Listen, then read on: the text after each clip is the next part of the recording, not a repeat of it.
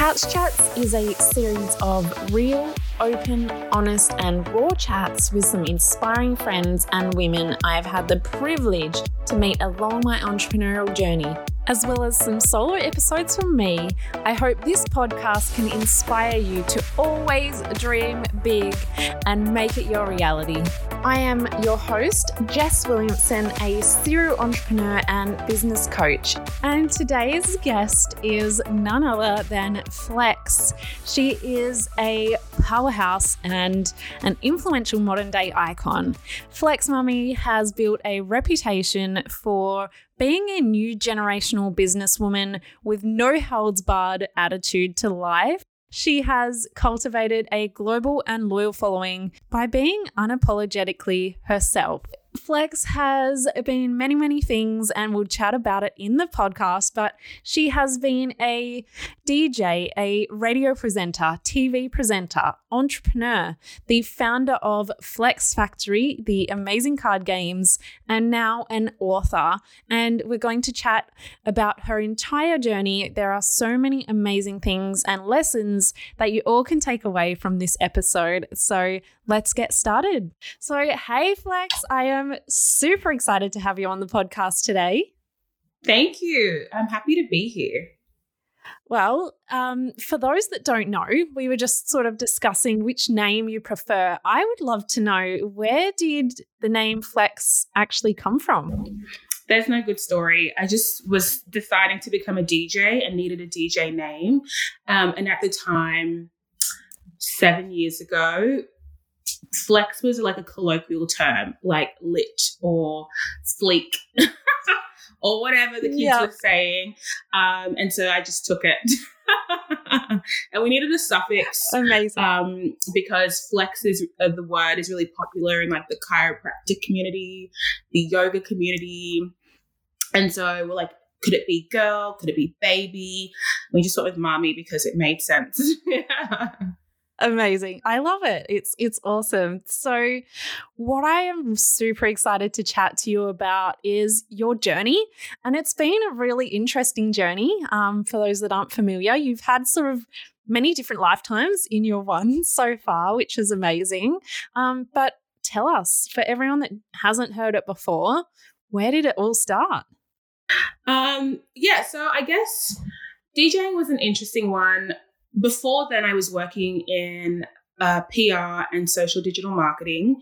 And I only did that because I didn't know what I wanted to do, but I wanted a legitimate job.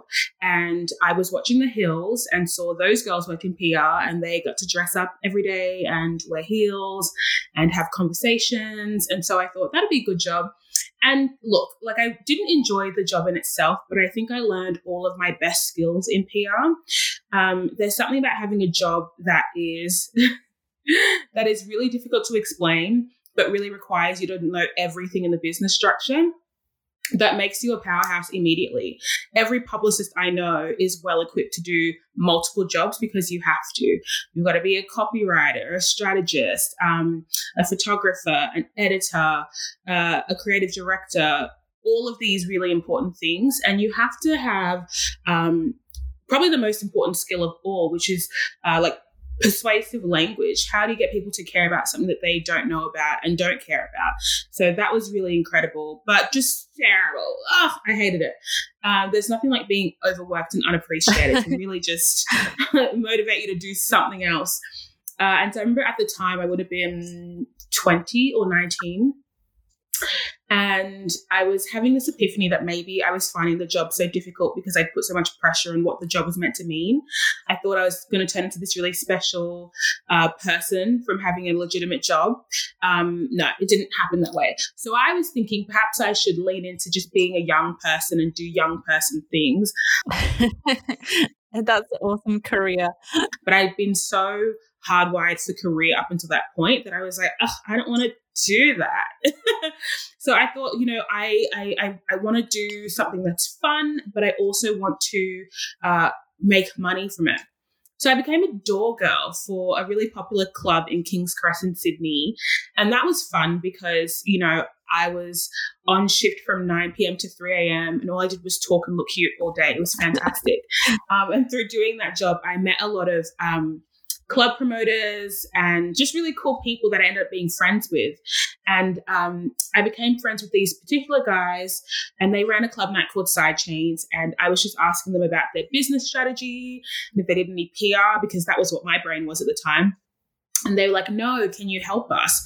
And I was like, yeah, I mean, like, it's very simple. And one of the first things I told them to do was, I don't know if anyone remembers, but, you know, Sydney's changed a lot. But 7 years ago, nobody went to the club until midnight, like at the earliest. And I was on door from 9 to 3 a.m. And so I would just stand there for 3 hours and just talk to the security guard, because even if people came early, there was no door fee. So I was just there to just be the face of the club. So I was saying to these promoters, I don't think you should pay DJs to be here that early, because they don't get a crowd, which is terrible. And also it's a waste of your money. So why don't you do something a little bit more low key with that time? Do a listening party, do something that gets bodies in the door, but doesn't cost you so much money. Like play the newest album that came out that week. I don't know. And then they're like, okay, well, fine, we won't have DJs, but, you know, we do want to have people on call. And I'm like, well, don't get people who are trying to build their career. It's embarrassing to play to no one. Just you two do it. And they were like, I don't really want to do it. And I was like, I'll do it. I like music. I'm sure I could figure it out. And they're like, can you even DJ? And I was like, no, but I'm sure I could figure it out. So I did. I YouTubed it. I figured it out. And because I worked at the club, I could access the equipment. So I got them to teach me. I got like friends and other musicians I'd meet along the way to be like, hey, how do you choose a song and how do you mix? And then because I was already the kind of girl who was out every weekend, it just made sense for promoters to start booking me. They're like, it's amazing. We love Flex, and she's already here. Her friends are already here. We'll just get her to play. So it was bizarre to be like, oh, I guess I'm a DJ now. Yeah, I love that in itself. The fact that you took something, you were like, I'm going to do this, and I don't know how to do it, but I'm going to figure it out. And I think so many people get stuck on that aspect. Like all of the information's out there. You can ask the right people. You can Google it. You can YouTube it. And I love that you just like, I'm just going to figure this out, because I can see how this could not only benefit the club, but, you know, give you something to do at that time as well. Absolutely. And it's the hardest thing to do. And it's a big molehill for a lot of people, is the fact that they're assuming that the thing they want to do is much harder than it is. And sure, things are difficult. Like technically speaking, being a DJ is difficult because it's an intuitive practice to know what to play to the right audience at the right time, blah, blah, blah, blah, blah. But technically it's very simple. And if you were relying on some big light bulb moment, some random professional DJ to come scoop you up out of a crowd and teach you, you'll be waiting forever. And the time it would take you to just do a simple Google would save people so much stress. So I think I was DJing for about 6 months, and one gig went to 2 and 2 gigs went to 3. And it got to the point where I was at my day job in PR from, 8 to 7 p.m. and then DJing from 9 to 1 a.m. on a weekday. And then I thought, I'm not present at my day job. I don't actually want to be here. I don't really want to be a musician either. But I thought, between 2 jobs, the DJ one sounds cool. And worst case scenario, I could just go back to having a real job if it didn't work out. Because I wasn't preparing to be a DJ. I mean, I'm not someone who has the best stamina. Like, I don't love partying. I don't love loud rooms. But it just felt really opportunistic. And I felt really, grateful that if I could be given an opportunity to do something cool, I may as well do it. That's what I did. I quit my full-time job and I became a DJ. Amazing. So I did that, and I guess the learning with the DJ thing was that, it's a job, and the same concerns I had with working in PR are the same concerns I had working as a DJ, but just repackaged. You're still in an environment where you are overworked and unappreciated. Your hours are terrible. Negotiating your pay and your salary is really frustrating. The inconsistency of work isn't ideal. The working conditions aren't ideal. No benefits. If you want to get paid in drink cards, sure. I mean, now I get paid really well to do it, but at the time, I was like, this is a slog. Yeah. And I think also I didn't want to be a musician. So I was like, why am I struggling for? The next job after that was becoming an MTV presenter. And I guess my mindset with that was I felt invincible. I was like, hold on, wait a second. I can just be a DJ. What else can I do? What else is there to do? And how I got that job was, I don't know, right place, right time. Basically, MTV had contacted me, a freelancer, who was contracting for MTV had contacted me and wanted to do a like It Girl feature, like what do the cool girls do? And I was like, this is so amazing. So after a couple of days emailing, it never went through because the freelancer got a better job and quit.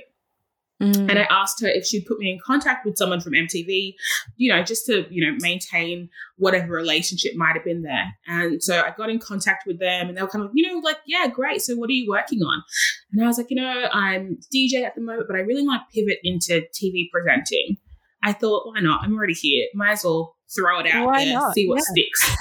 And they were like, oh my goodness, this is such good timing because we're actually looking for a new TV presenter with like pop culture and music, like knowledge.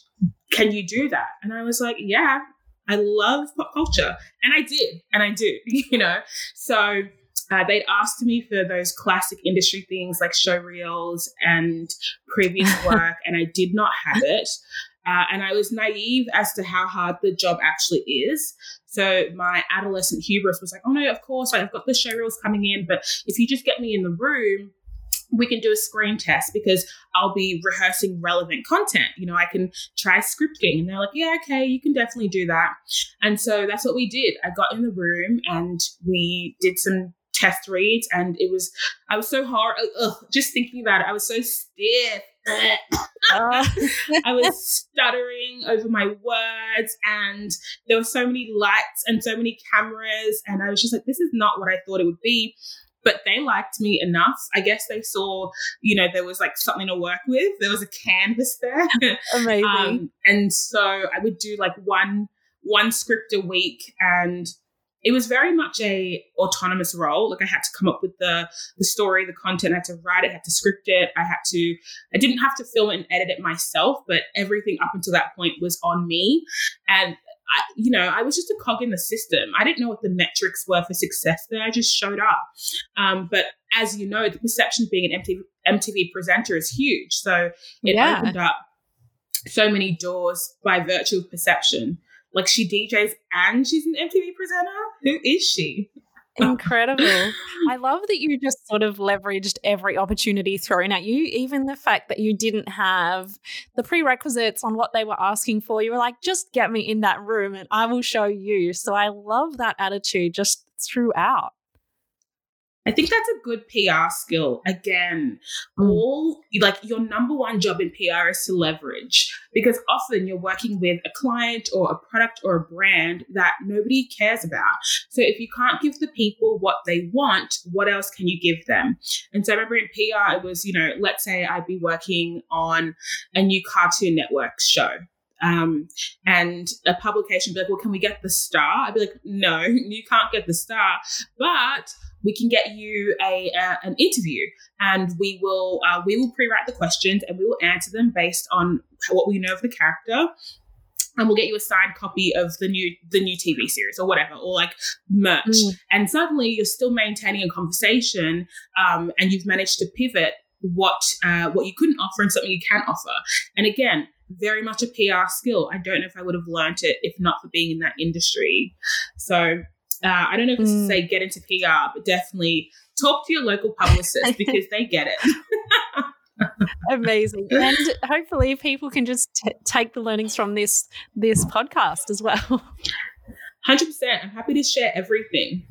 And then what happened there? I mean, so now we're like, I guess I'm 21 at this point, maybe. And I'm a full-time DJ and I'm an MTV presenter. And what ended up happening there was because I was only contracting for MTV, I was able to kind of, share my services everywhere. So that turned into Pedestrian and Channel 7 and doing all these really cool things. And I guess at this point as well, I became an influencer, which is really interesting because up until maybe being a DJ, actually, I did not have social media. Like, sure, I had accounts that I used to look at other people, but I wasn't posting on those accounts. And because I was still managing my brand with a PR brain, I recognized that I needed some kind of opportunity to build a community, an opportunity to add more leverage. Like, what else can I offer aside from just the skill? Because, being a DJ is super competitive. Everybody's a DJ. Well, not everybody, but when you're in the industry, there are a lot of DJs, not a lot of opportunities. And so I remember I did a bit of influencer marketing when I worked in PR, and I knew how simple it could be to work with brands, because brands can be desperate for somebody to work alongside them. So I knew if I started to build a profile, I could offer more than what I was currently offering. And so from that point, I started to build my online presence. And it was very bizarre because at the time, posting was just like the antithesis of what I wanted to do because I had this thing where I'm a very showy person, but I like to earn my spotlight. And something about posting on Instagram felt so disingenuous. Like, oh my God, I've got to be constantly showing people that I'm doing things, showing that I'm special, showing that I'm capable. And I just wanted to be in a room and have somebody just see me and recognize my skills, before they recognize me. Yeah. So there was a lot of internal battles with that. But yeah, and from there, then it spiraled because at this point, I'm a DJ and a TV presenter, also freelancing, became an influencer. Then I started working, doing freelance radio. So I did a few slots at Triple J and then about a year at FBI. And that was just a good way to procure my speaking skills, because up until this point, it's one thing to speak in conversation and another thing to be the narrative to your own story. And I recognize that, you can't really learn those skills doing TV presenting because a lot of it is scripted. So you are speaking on behalf of somebody else. So you're not even using your own voice half the time. And so working in radio was like, okay, be yourself, be engaging. Can you string together a sentence? Can you hold somebody's attention for as long as you need to? No, here's a good place to learn. And it was great. So at this point, I was doing the music and the socializing thing, and it was good up until I realized I didn't even want to be a musician. This is not what I'm here to do. So I found myself so intertwined in the music industry. And it's not as though I felt like a phony, but I just recognized how so many people would die for these opportunities that I was very nonchalant and indifferent about because I couldn't see the gravitas of being here. And so at this point, I was like, I need to pivot and start doing things that actually matter to me. So when I achieve these milestones, they feel relevant and they feel they feel celebratory, if anything. And so I recognized that of all the things I enjoyed doing, speaking was the most interesting one, and just kind of having the opportunity to speak about what I want, when I want, in the way I want, because I want to do it. And none of the jobs I had gave me that kind of freedom. And so that's when I started podcasting. Did you sort of just go where the flow went, or did you consciously make these decisions such as, I want to get into radio, or I want to do TV? Up until that point, did you ever sort of reflect on where you're at, or was it just a natural progression? No, it's natural progression. It's tricky because the TV presenting was definitely conscious and DJing was opportunistic. Radio was a mix of the two because I recognized that I wanted to speak. I wanted to share my own interests. But I was hesitant because I didn't want to talk about music all the time, and radio is a very music-centric space. So I was given the opportunity to be a presenter. I was contacted by FBI and Triple J, and they were like, what do you think about doing this? And I was like, I'm interested, but I don't want to speak about music all the time. So can we pivot? Can it be pop culture? Can it be entertainment? Yeah. Can it be psychology? Can it be anything? I don't want to speak about someone's creative intention. I'm very bored. So it was like this, almost like a symbiosis of me recognizing where the opportunities were and knowing that I couldn't have planned how things I couldn't have planned how things have happened up until this point. So I needed to just believe that the direction that I was being pulled in was the direction for me. Because how was I meant to know? Maybe I would have started doing radio presenting. I would have been like, this is the best thing ever. I love it. It was cool. It wasn't the best thing ever, but it was really cool. But what I do commend my 22-year-old self for doing was like going with the flow, but also showing up ready. Because once I committed to doing radio, it was the thing. I was working on my voice reads. I was working on being well researched. I was figuring out how to articulate myself. I was working on my vocab. I was getting to know the people in my industry. I was like making sure that if I was going to be the voice of a certain culture or subculture in the Sydney like dance scene, I was going to be present. I was going to be at every gig. I was going to take every opening slot I could DJing. I was going to show up. So that's a good thing about me, is that if I've committed to it, I'm going to do it. Even if it feels like it's out of obligation, I'm going to do it, and I'm going to do it well. I love it. Because I recognized that as I was developing these multiple slashes, my network didn't really change. You know, people grow, they evolve. So the girl that I was DJing with when I was 19 happens to be, the head publicist for a brand that I work with now. It's just how it ends up working. Yeah. The world is very, very small. It's tiny. So tiny. Well, it's such an incredible journey. I guess what took you into entrepreneurialism then? Okay, so I don't want to be the person who's like, I've always had an entrepreneurial spirit, but I have. So like I was that girl at high school, like being like, I'll make jewelry and sell it to you, or like I'll do your hair and you can like, pay me $3 or whatever it was. And so in high school, I always had multiple jobs. I've always had 2 jobs up until the point that I had 7, but I always had, 2 retail jobs, working at like McDonald's and Diva when that jewelry shop existed, or working at Sunglass Hut and being an assistant store manager at, Chic or whatever. So I'd always had it in my mind that I wanted to run a business, but I think I just lacked foresight. So whatever I was doing at the moment felt like that was the direction I was meant to be in. So when I was working in PR and I was thinking about career progression, I was thinking, well, maybe I'll run an agency one day. That would be cool, right? Or when I was doing a lot more DJing, I was thinking, okay, well, maybe I'll find a way to scale DJing. I can start an agency and help other people DJ. And so it wasn't until I got to maybe 3 years ago that I thought now is the perfect time to pivot into product-based businesses, because what stopped me from doing it earlier is that I recognized that the difference between a business that gets a fighting chance and one that doesn't is obviously capital, but the second is just having an audience to speak to. Because it's not like back in the days where you could pay 0.01 cent for cost per click on Facebook. Like now it costs so much to reach people. So I knew that I needed an audience I could speak to, whether that's being an influencer, having an email database or whatever. I needed capital. And at that point I had both. So I was like, what am I waiting for? I could do anything.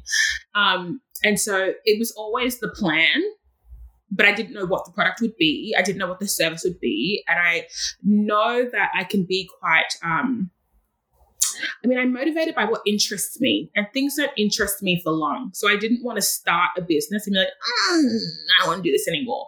Because it happens. It happens all the time. Like the reason why I do so many things is I don't want to do all of them. So I just get a new slash. Yeah. Yeah. So once I had the capital and once I had the audience, I was like, let's do it. Let's go. And so we did it. Amazing. And so Flex Factory is obviously the one we're talking about. So what got you started in this? Like, where did the idea come from? Obviously you love talking and having conversations. So yeah, what was the idea behind it? So basically, the best way to explain it is, so when I recognized that my brand had become really music-centric and I wasn't interested in being a musician, not in the way that I knew other people wanted to be, I wanted to pivot. And so at the time, I was spending a lot of conscious effort to kind of rebuild a new audience who would accept me as something more than Flex the DJ or Flex the MTV presenter. And so at the time, I was using the Instagram question feature to start a lot of dialogue with my audience that just was anything but like, where are you playing this weekend? And, you know, for me, and right now, everyone's like, that doesn't sound really radical. But this was at a time where people just posted flat lays on Instagram and showed their outfits of the day and didn't write captions because that was cringy. We're at a time where Instagram was the main platform and it was a visual platform. You did not speak to the camera. You did not share your views. And so I was kind of, it was kind of radical for me to be starting conversation and speaking to the camera, but I recognized that I wasn't going to compete with the people who were doing flat lays and bikini photos because I just wasn't interested. And if I was going to stay on the internet, I just wanted to make it enjoyable for myself. And I'd always been the person who'd be like, here's a hypothetical scenario, or here's a fun thing I'm thinking about. Let's chat. So it was very easy for me to make that content. And I'd been getting advice from my fellow influencer friends, and they were kind of like, the content that works best for us is the content that we enjoy doing. Your audience can tell. So when I started like transitioning my content, it flopped. Like nobody engaged. Nobody was interested. They were like, what is this? Like, we don't want to hear you speak, number one. And we don't want to share our views with you, number two. Like, we've never heard you speak before. Why now? And so I just kept, it flopped. And I feel like that's what people would love to think that it was just, it took off from the get-go. It did not. But I was enjoying myself. And so I was like, you know, I'm enjoying posting on my feed. Like, I'm enjoying not comparing my flat lay to their flat lay because nobody's doing the content that I'm doing. So I can just set the metric of if it's doing well, if it's not doing well. And then, you know, after about, 6 months, I developed a new audience who enjoyed the conversations. And so suddenly with podcasting, I had 3 podcasts, one on my own, one with Mamma Mia, and then another one with a co-host. And that in conjunction with starting conversations online meant that suddenly I was being invited to panels and I was speaking and I've been being asked to moderate discussions and I was being asked to do talks at the Opera House and all these really cool things that pivoted my brand straight away. And so somebody asked me one day if I was going to make merch because I guess they were a fan from when I was DJing. And I was like, no, I don't want merch. I'm not going to make a t-shirt for you to wear like with my name on it. That sounds terrible.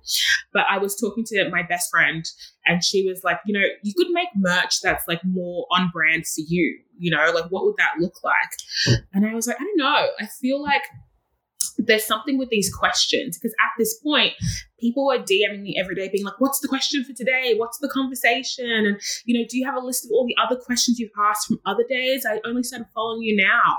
And I was like, no, I don't, but I could.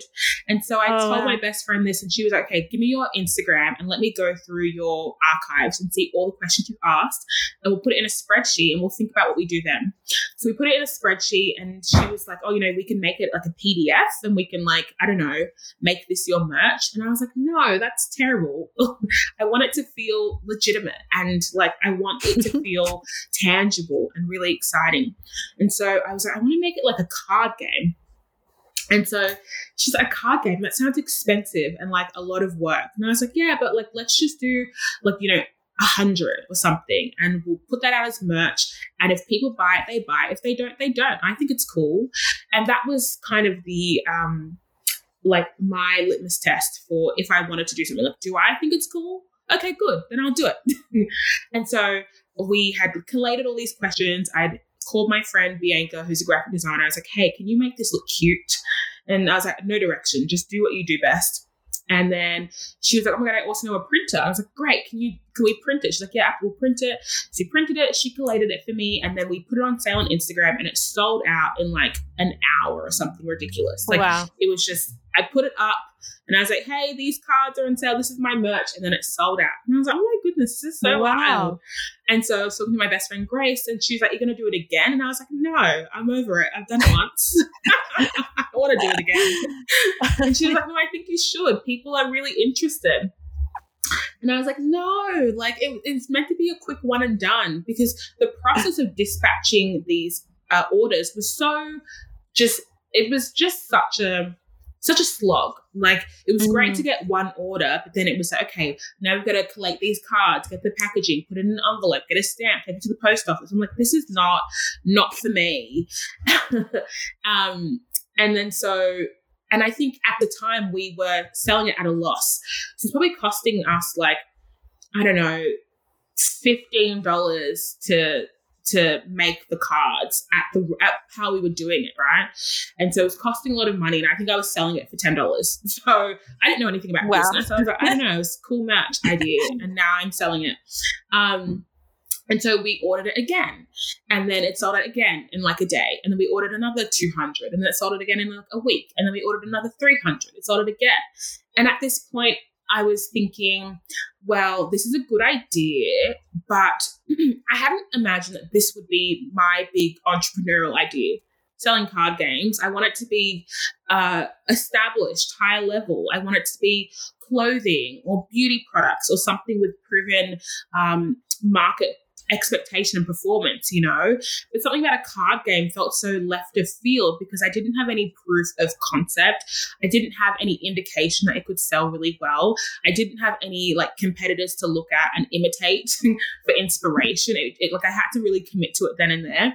And I wasn't ready for that because while this was happening, everything else was happening. I was still traveling and touring for DJing. I was still doing TV presenting. I was doing all of these high concept glitz and glam things that felt far more important than getting Instagram followers, cards, and questions. Wow. And so when I was talking to Grace, she was kind of like, look, like worst case, she's like, there's a way to legitimize it. And worst case scenario, if it doesn't work, you can just not do it. And I understood that, but I also recognized by saying yes to running this business, I was saying yes to so many things I didn't want to do, like admin and accounts and like general business management. I wanted to do creative and strategy and marketing. And so she said, I'll do it. And I was like, no, that sounds no. And she was like, why not? And I was like, well, I don't want to do it. I don't want to give it to you to do. That sounds terrible. And she was like, no, this is great. She's like, I am happy doing the work you don't want to do. And I think this is a really good idea. I think you should do it. And so if not for her saying yes to doing the things I didn't want to do, I absolutely would not have started running this business.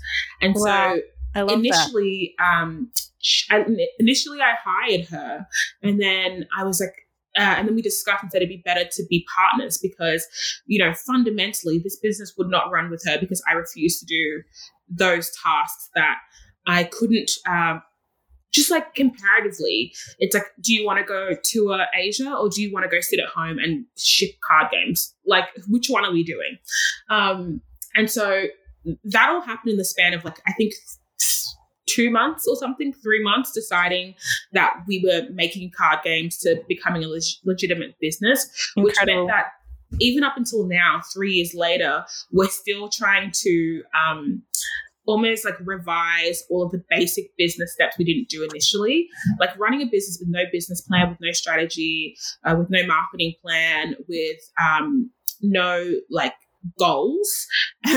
It's really confusing because you don't have any clear metrics for if it's doing well or doing not, aside from really obvious ones like profit and loss. And so even to this day, you know, we're still like, what is the brand and why does it matter? And what are we doing? Yeah, wow. Even the fact that we have 10 card games now, that wasn't the plan. I was like, oh, we'll just do one. No.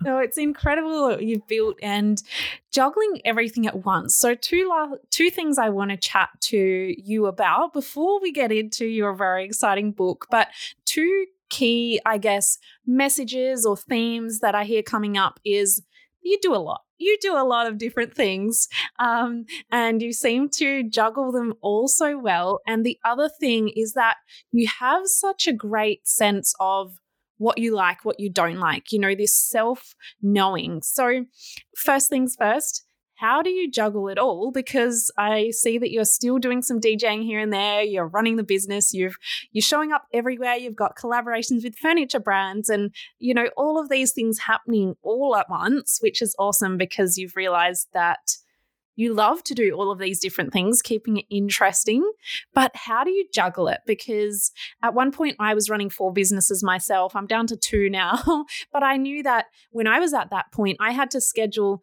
okay, Monday and Tuesday is for this, and I had to kind of segment my weeks. How do you operate with all of this happening at once? Do you have any set routines or rituals or structures?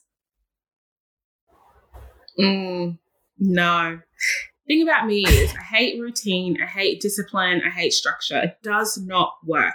So I find, here's the thing, like I feel like me giving advice for how I do it is just not feasible because I do it in a way that like barely works for me. So the way I get it done is I just simply do what needs to be done. And how this looks like is I might chuck a couple all-nighters a couple times a week, or I might make the conscious effort to be like, you know what, I'm not taking any DJ gigs for this month, so I can use that time elsewhere. So it's constantly rescheduling, rearranging, reprioritizing, because not everything is a priority at once. And some opportunities are more like timely, and some opportunities are bigger than others, and some opportunities are fun to do but not that important. So I'm always constantly juggling, and I recognize that the only reason why I do so much is because I want to do it. And so that want and that want is the drive. If I didn't want to do it, I just wouldn't do it. And that reflects in some of the things I don't do now. Like I used to do, there was one point I was doing 4 podcasts. Now I'm barely doing 1. I don't want to do it, so I'm not doing it anymore. So I wouldn't recommend juggling as a business strategy. I think that if you don't have the motivation to do multiple things and you're just trying to keep up with the Joneses, don't worry about it, because it's a skill in itself and it's one that's intuitive and it's the only way I can work, which is why I do it. I do recognize the benefit of doing 1 thing or 2 things and doing it well, especially if you're going to be the person in the business who does it all and wants to have a good understanding of it all. You're better off doing what needs to be done and then using the other time to take a break, you know? So that's how I would do it. 100%. I also think that there's like, I reckon there's how do I explain it? I also do what I'm good at and I try and outsource what I'm not good at. And I recognize that not everybody's in the financial position to do so, but it's, I think the difference between someone who does it well and somebody who, you know, like drags their feet through it is that the person who's dragging their feet recognizes that it needs to be done, but knows they don't have the capacity to do it. I am fortunate enough that all the things that are like fundamental in my business, I can do and do well. So creative strategy, business development, and marketing. But all the things that I don't want to do, I just don't do because it would take me double the time. And it would take me, and I wouldn't even do it to the level it needed to be done. So I don't know if this is like collaborating or working with a business partner or getting an intern, getting a junior, but the money you save, the money you spend hiring someone is money that you will make tenfold just doing what you're meant to be doing. Yeah. Oh my gosh. So many little nuggets in there that everyone can take away. But I love the key that find what works for you, and you found what works for you. But I've heard you talk about a little bit on self-discovery and just being able to know the things that you're either not good at or don't enjoy. That takes a journey to get there, right? We don't just, start our journey out of nowhere and know what we're good at, what we're not good at. And you've tried so many different things, a bit of trial and error, a bit of deciding, actually, I'm not loving this right now, and having that confidence to say no or to stop doing things that you're not loving. But how important has this self-discovery been on your journey? Have you always had a pretty good sense of who you were, or was it all part of the learning along the way? It's been vital. I mean, at any given point of my life, I've assumed that the person that I am in that moment is the person I'm meant to be. And so I'd be like, I know myself so well. However, I can only say after writing my new book, The Success Experiment, how vital that like fundamental inner knowing has been, because it's been the only reason why I've been able to do everything with so much conviction, because I've decided at that moment that this is who I am, this is what I'm doing, this is what I believe in. And it's almost like my internal like steadfastness is my only driving force. I can recall times in my career when I've had this internal restlessness, and that's definitely come from being in situations that I have allowed other people to convince me was right for me, and then having this like internal dissatisfaction that like I'm in the right spot, but why doesn't it feel good? You know, I took the job, I got paid. What am I so upset about? And so, I think it's fundamental. And I recognize a lot of my like friends, family, peers, fans, followers who struggle with doing the thing, doing the work, creating, success in a meaningful way to them and actually seeing results, is that they are going with a flow that they did not create and looking outwardly for checkpoints or for clues that they're doing it right. You're not going to get checkpoints and clues from somebody outside of yourself. Like you only need to look within and be like, does this feel right? Does this feel okay? And like more often than not, and so much about business for me is intuitive. Like I know there are 1,000 people, 1 million people who are smarter than me, more emotionally intelligent than me, better communicators than I am, which is fine. But I recognize from an early point, like way early on in my career, like when I was 20, that my motivation to do any of this is so I can get paid to be myself. Because once I'd done it once, I was like, I'm not going back to doing whatever that was before. And so with that in mind, it becomes a guiding light. I only follow opportunities that allow me to do what I do in the way that I want to do them because I want to do that. And not everybody is motivated by that. Like my business partner, Grace, is not motivated by following her inner compass when it comes to career. She is a facilitator through and through. She wants to add value through being valued and valuable. So you don't ask Grace, what do you want to do? She does not care. You tell Grace, this is what I need help with, and Grace makes the system. She makes the system, she tests the system, amazing. She ensures it works well, she comes back, she says, what do you need now? And then she does it. And so if she was using my sort of like my guiding light as a metric for her own success, she'd be feeling very unsuccessful because, she did what she wanted to do. It wasn't working out. Now she recognizes this is what makes me feel valued in a career space, just helping people whose vision that I trust and respect. Now she can follow that guiding light. And she's done a ton of amazing things doing that. So yeah, number one thing, I think, or two things that have helped me. Number one, working in PR, because again, those skills are invaluable. But number two, intense self-discovery, self-awareness, commitment to self, and also intense self-belief. You just have to know you can do it.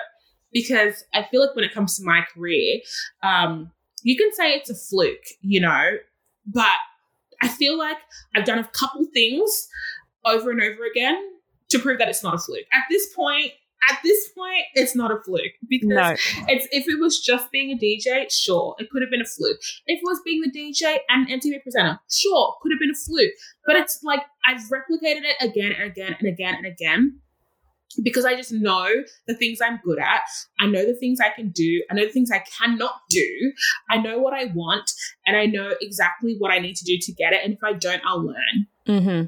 Incredible. And I definitely do not think any of it's a fluke, to be honest with you. I mean, even just seeing those opportunities was all you, right? No one came and said, hey, can you DJ? Our DJ's sick. Or, you went out there and sought out these opportunities. You made that MTV happen. You put yourself in those situations where these opportunities could either be presented to you or you just went out there and bloody got them yourself. So I don't think any of it is a fluke.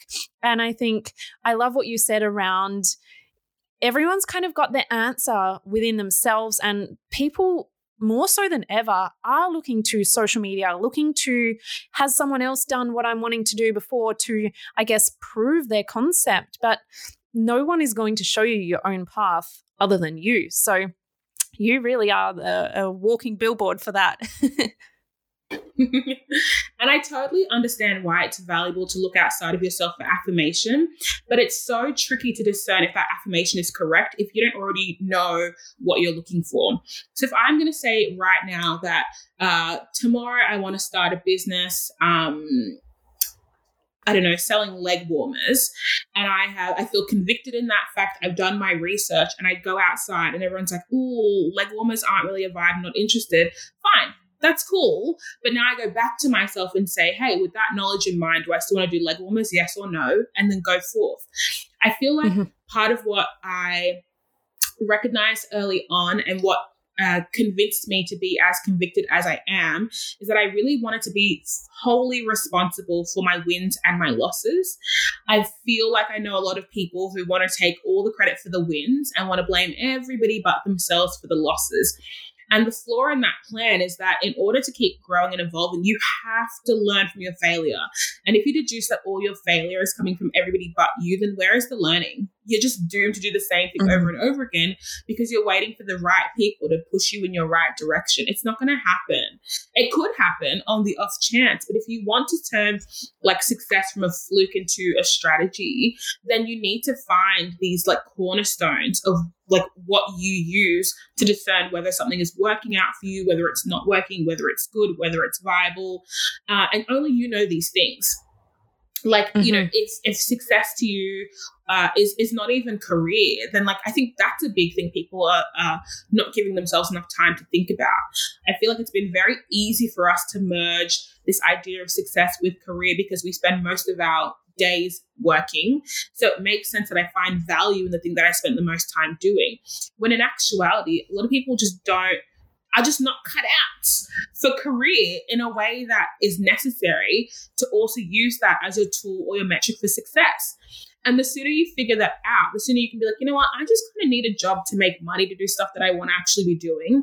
Imagine how quickly your life changes. Imagine how much space and time you open up when you're not here, you know, freaking out about promotions and, you know, climbing up the career ladder. And you're like, no, I just need to make a couple hundred here so I can go on a holiday, so I can go on a walk, so I can make ceramics on the weekend.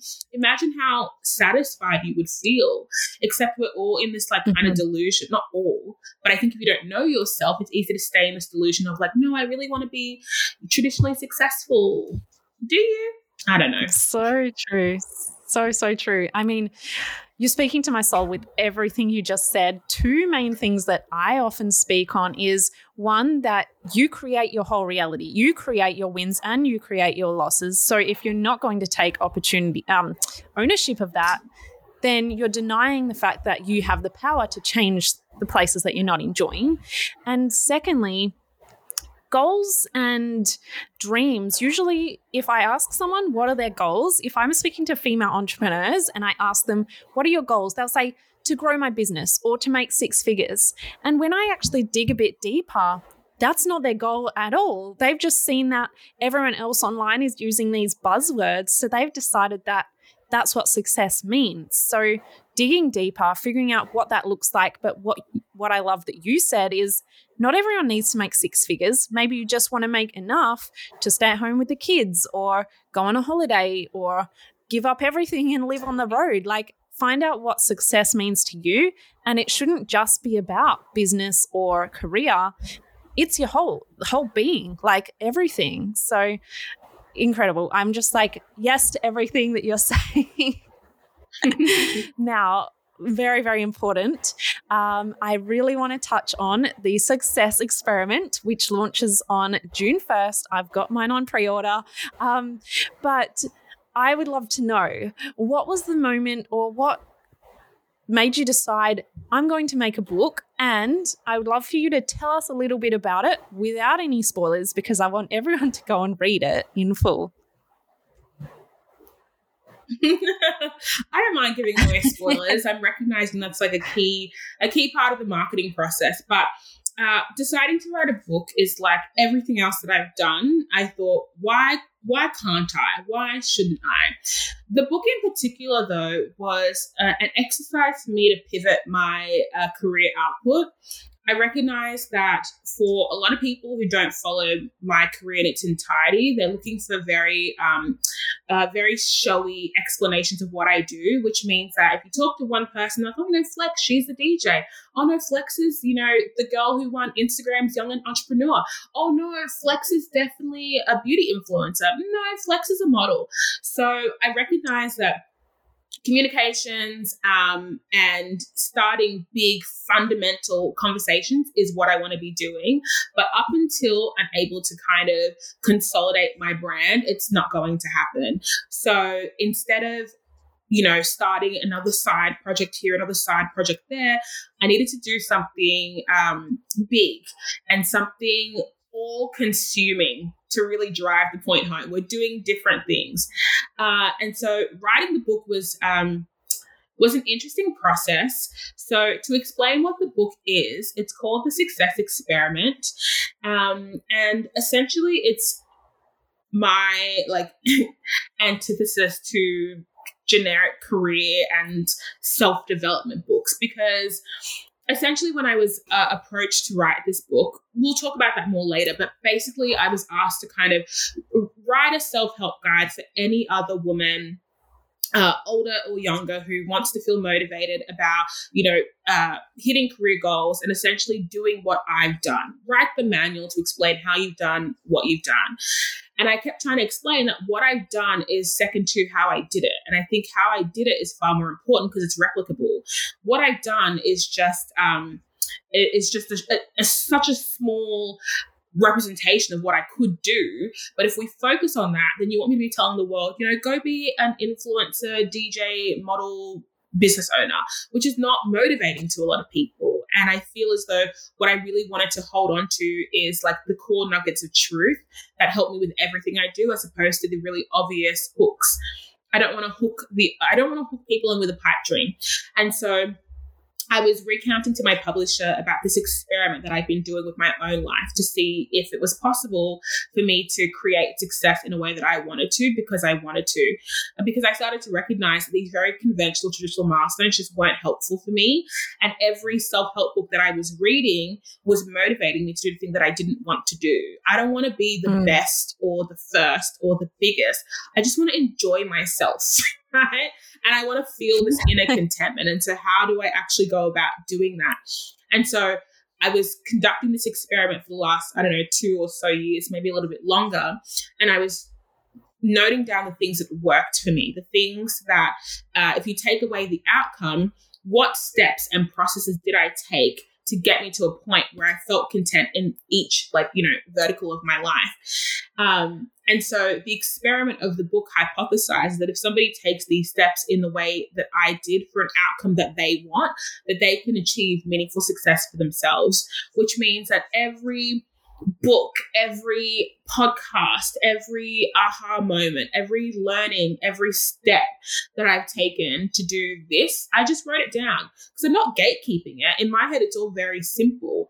What I struggle with is having to disseminate this information to individuals, because what often happens is when I'm having a one-on-one conversation, the person I'm speaking to wants me to understand all of their context, all of their backstory in order to, rejig my information to fit their narrative. Not my business. I don't care. Here's everything that I did. Now you take the initiative. You make it work. You make it fit just like I did.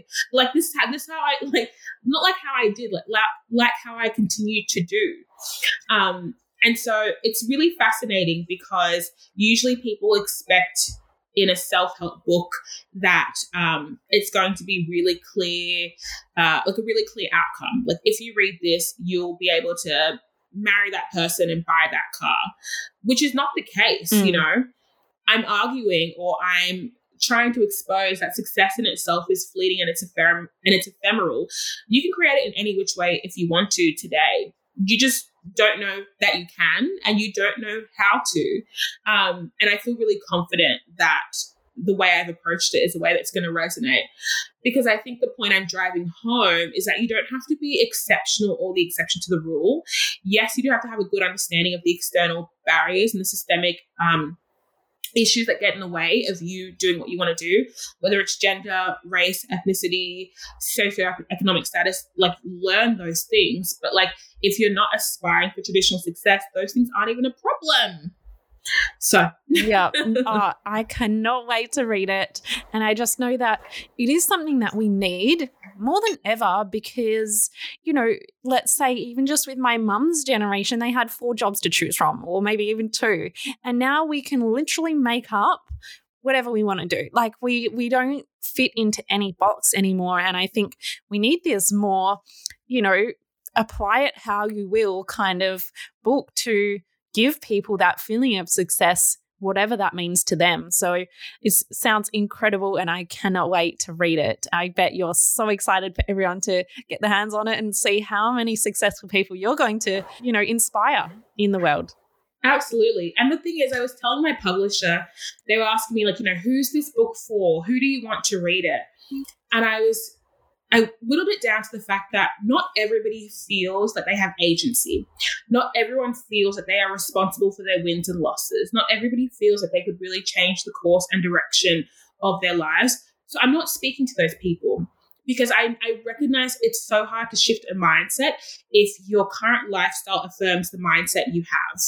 I feel like if I reflect on my childhood, I was really instilled with an abundant mindset. My mum really hyped me up and made me actually believe that I can do what I want to because of who I am. So I couldn't shift that off even if I wanted to. And thus my lifestyle affirms that belief. And it's really easy for me to know that as fact. And so I'm speaking to people who perhaps don't feel as convicted as I do, but recognize that if they were to make small changes in their life, they could do something about it. They could change their lives in like maybe a minuscule way or maybe a really big way. And I feel as though like when I was writing the chapters of the book, I also wrote them really intentionally because there are 6 chapters and 6 steps. The first is knowing who you are, because I just don't understand how anybody can reconcile the idea that they're a whole unique person, but they're expecting a really basic, one-dimensional, one-size-fits-all approach to doing life the way that they should. It doesn't really make any sense. And so I deduce that if you only through knowing who you are can you figure out what success means for you. It doesn't make any sense to not to do it any other way. You're wasting time. And then once you know who you are, and that comes with a ton of things. Like you can do it through therapy, personal development, psychology, personal development tests, whatever you want to do it. But it needs to happen. And then from there, you've got to figure out, well, who do you want to be? Because clearly the person you are has gotten you to this point, but the person you want to be has to employ a few other skills. So what does that look like for you? You know, do you want to be somebody who is more disciplined? Do you want to be someone who's more empathetic? Do you want to be someone who places more emphasis on community and giving back? Who do you want to be? And what skills can you employ so you can be more of that person? It's not about... when I think about who do you want to be, it's adding an extra 1 or 2%. It's not changing the world. It's, you know, it's 1 or 2 small things that can change your perspective. And then you go from what do you want? Because again, like we were saying earlier, I am constantly asking people, like, what do you want? I'll help you get it. Like, I feel like with the information I have, like, I'm not gatekeeping. I will sit down with you and help you do it. What do you want? And it's crickets. It's quiet. And I'm like, it's not often that somebody will give you an opportunity to help you. So the least you can do is show up ready to receive when the opportunity comes. How are you going to be sitting here being like, oh, I don't really know, and like, oh, I haven't really thought about it? Then what are you stressed out about? Why are you stressed about conventional success and milestones if you don't even know what you want? Go to bed, sis. Take a break. Take a holiday. Like, even that, because you might get to what do you want and realize, I don't really want anything. Fine. Relax then. Because all this internal anxiety and this stress we have, you're going to realize it's for no reason if someone asks you and you can't answer. And then we get to chapter 4. Why do you want it? Because like you said earlier about the 6 figures, I want a business that grows. But why? Yeah. Like, what is the outcome of that? What does it mean? And I struggle with this a lot because being someone whose instinct is to leverage, I'm constantly going for things I don't really want because I've had the opportunity to have them. But an exercise that I do, it's also in the book, but I'll give it away because it's fun, is the why funnel. And I do it for a lot of major business moves, but it's just constantly asking yourself why to get to the core of what's motivating you. So for example, if I asked you what you want and you said, I want a business that grows to 6 figures, why? Oh, so I have evidence that my business is successful. Why? Well, so when people ask me, they know that the work I'm doing is not in vain. So I can prove to them that I'm doing something important. Why does that matter? Well, because, and then you get to the core. And so is your motivation validation? You can get that without the 6 figures. Don't worry about it. Mm-hmm. Just post some wins on Instagram. What's motivating you? Yeah. Because I believe if you don't know what's motivating you, you don't know what your barriers are to success either, and you don't know what's going to push you over the line as well. Like I know now that I'm motivated by ease, by comfort, and by low risk, high reward. Mm-hmm. If any of the things that are brought to me don't have that sense of ease, comfort, they don't align with who I am, and they don't pay well, I'm not interested. Don't worry about it. And sometimes I find myself even thinking about what my values are, So if I'm a person who values really open and honest communication. If I have a client come to me and say, hey, we really want you to do this ad for us, but don't disclose it's an ad, well, then it's not going to work. That's not how I operate. Mm-hmm. I don't need to think about it for more than a couple seconds to say no. It's about having that conviction. And then once you know why you want it, you're really, really sure, then it's how you're going to get it. And to me, how you're going to get it is the easiest thing. I hand on heart believe like figuring out who you are, who you want to be, what you want and why you want it is 10 times harder than how you're going to get it. I could tell anyone, if you want to work in media, if you want to work in entrepreneurship, if you want to start your own business, I can tell you that. Sit down and we can talk about that in an hour conversation. That's easy. Everything else, oof. That could take you months. That could take you years. Stress about the right things. Yeah. So much. Oh, it sounds incredible. And I just know that this 100% is one thing that the world needs because, I work in the coaching space with my clients and this is 100% the process that they all need to go through. I haven't had one person come to me yet that knows what they want and why they want it. So this is just, I'm so excited for this to enter the world and finally released on June 1st, which is going to be a couple of days after this podcast is released. I love it. It's all so exciting. It's just so fun to me because I think that the reason why I selfishly I don't like to gatekeep because I feel like the more people who understand how to do it, the more here's the thing. I feel as though you would know that once you're in business, once you run one business, you can run 2, you can run 3, you can run 4. I want praise on my business from fellow business owners because they know how hard it is to run a business. In the same way, when we're talking about success, like life success, not career success, I want people who also have agency to affirm me, not people who think that I'm doing what I'm doing because I'm lucky or because I'm, one of the lucky ones or really highly favored. No, I want you to know that I'm doing it because I made a choice and you can make that choice too. And if we're all orbiting with the belief that we can do the things we want to do, then when one of us does it, that's a call for celebration. It's very exciting. I don't want to feel like someone's putting me on a pedestal for information. I will freely disseminate. So read the book. Love it. And where is the best place for people to get their hands on it?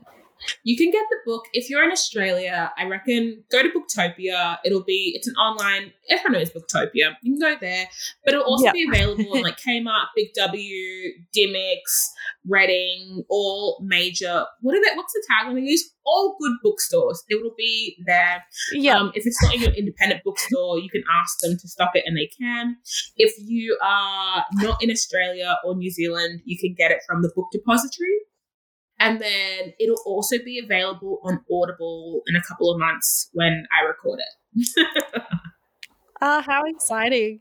Oh, this was just such an awesome chat. My My neck's going to need a massage after this. I'm just nodding to everything. It's just been incredible to have you on and to share your knowledge. I mean, I love that you're just so free and open with all of it. And I think the world needs more of you everywhere. So I'm excited for everyone to take some of your success experiments and implement them into their own lives with your new book. But thank you once again for joining me today and sharing your knowledge and your experience. My absolute pleasure. Any bloody time. Awesome. Well, have an amazing day and I will chat to you soon. Yay. Thank you. See you later, love. That was such an awesome episode. I hope you enjoyed it. As always, screenshot and share this to your Instagram stories to spread the inspiration with the world. And make sure to tag myself at Jess.Williamson8 and Flex at FlexMummy. And make sure to hit subscribe because we have some exciting episodes coming up real soon. Have an amazing day.